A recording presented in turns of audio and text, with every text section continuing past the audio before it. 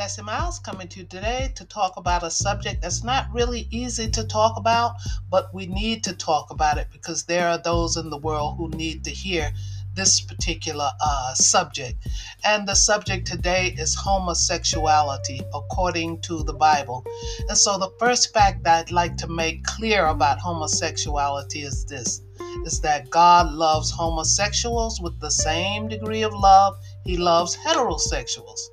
But because the practice of homosexual conduct carries a social or societal stigma, then we have been misled to believe that gay people are somehow less loved by God than those who do not practice homosexuality.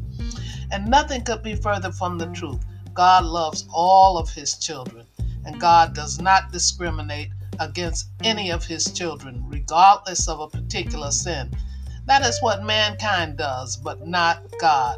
And so, having said that, let it be known that God does not condone the practice of homosexual behavior. God loves the person, but he does not like the behavior of homosexuality. And so the truth about this particular subject needs to be highlighted, just like we've covered other difficult topics in the Bible. And so we need to go to Scripture to see what God's stance is. And so Scripture is clear on this taboo topic. And we should not be fearful in teaching God's stance on it. So here's God's stance spelled out in the Bible.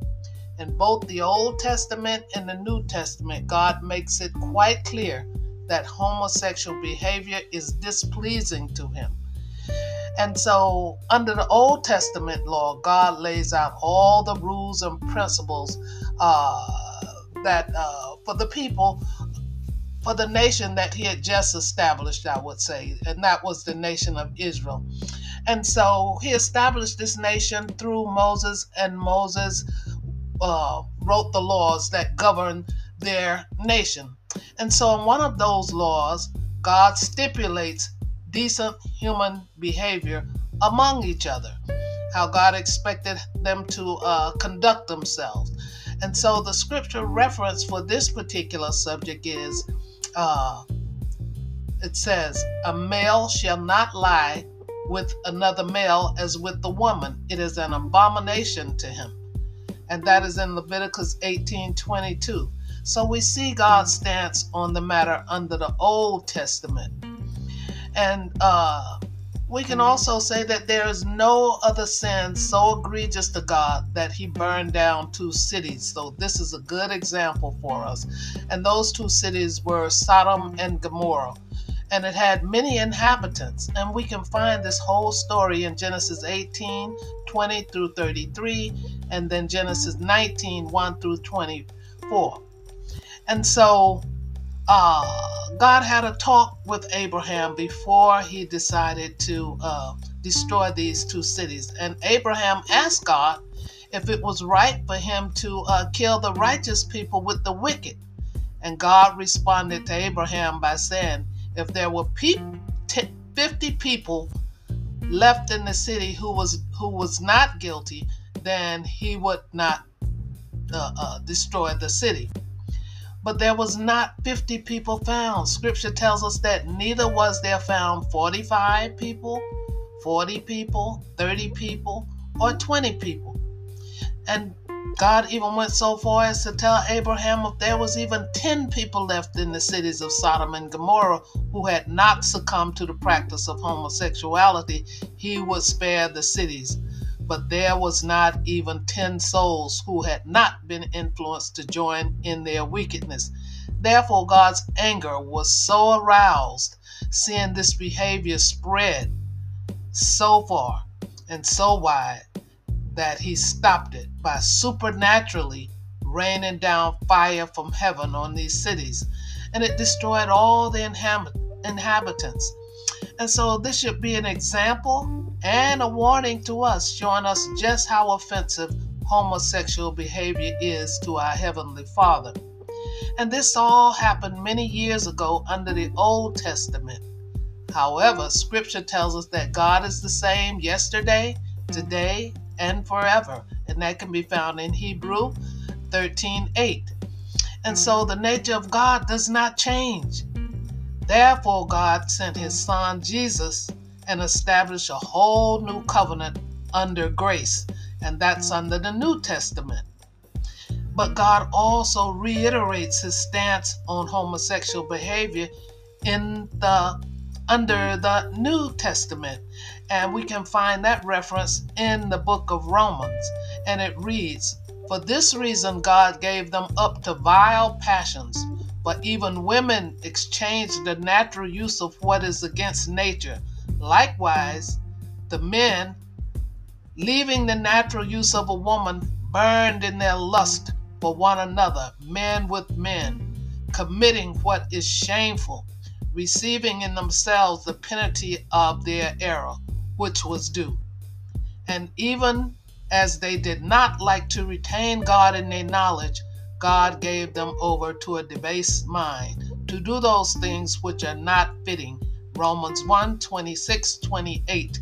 And so God is showing us that because they did not like to retain the knowledge of God in their thinking, then God just left them alone and just let them do, gave them over to a debased mind. And when we think in terms of, the times we're living in right now, that's what is happening. But God does not condone homosexuality, even though he loves the person. He does not care for the behavior and the practice of homosexuality.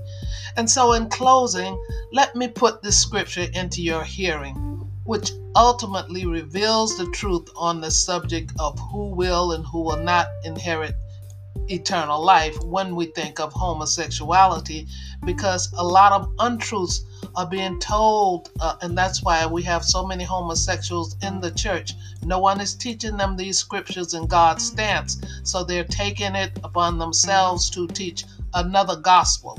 But what I have just read to you is the gospel of Jesus Christ of the Bible. And so the scripture reference is this: "Do you not know that the unrighteous will not inherit the kingdom of God? Do not be deceived. Neither fornicators, nor adulterers, nor homosexuals, nor sodomites," which is the same, "nor thieves, nor extortioners will inherit the kingdom of God." And that's in 1 Corinthians 6:9-10. And so what I would say to the person who is plagued with this type of disorder, I would call it, then there is nothing that Jesus cannot heal you from. There is nothing that God cannot straighten you out on. There is nothing too great for God. So for those who are converted or those who are dealing with the issue,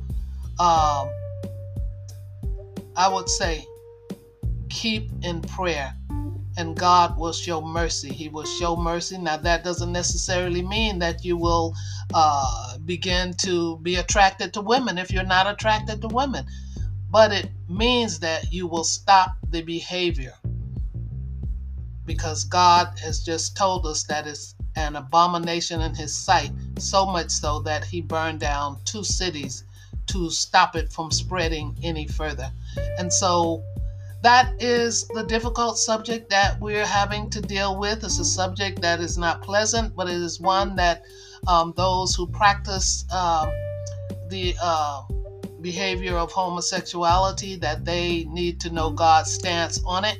And it is between them and God, whether or not they repent, whether or not they just decide that they would rather jeopardize their own eternal destiny because of it. But that's between them and God. But I gave you the word as God has it in the Bible. So thanks so much for listening. For those who are dealing with it, go to God in prayer and ask for his direction, and God will lead you on it. So thanks so much for listening. If you'd like to learn more about this subject, then you can download my book, Heaven, Hell, Does Either Really Exist? And then you will get a better idea as to how you can inherit eternal life. So until tomorrow, when we come with a brand new presentation, take care.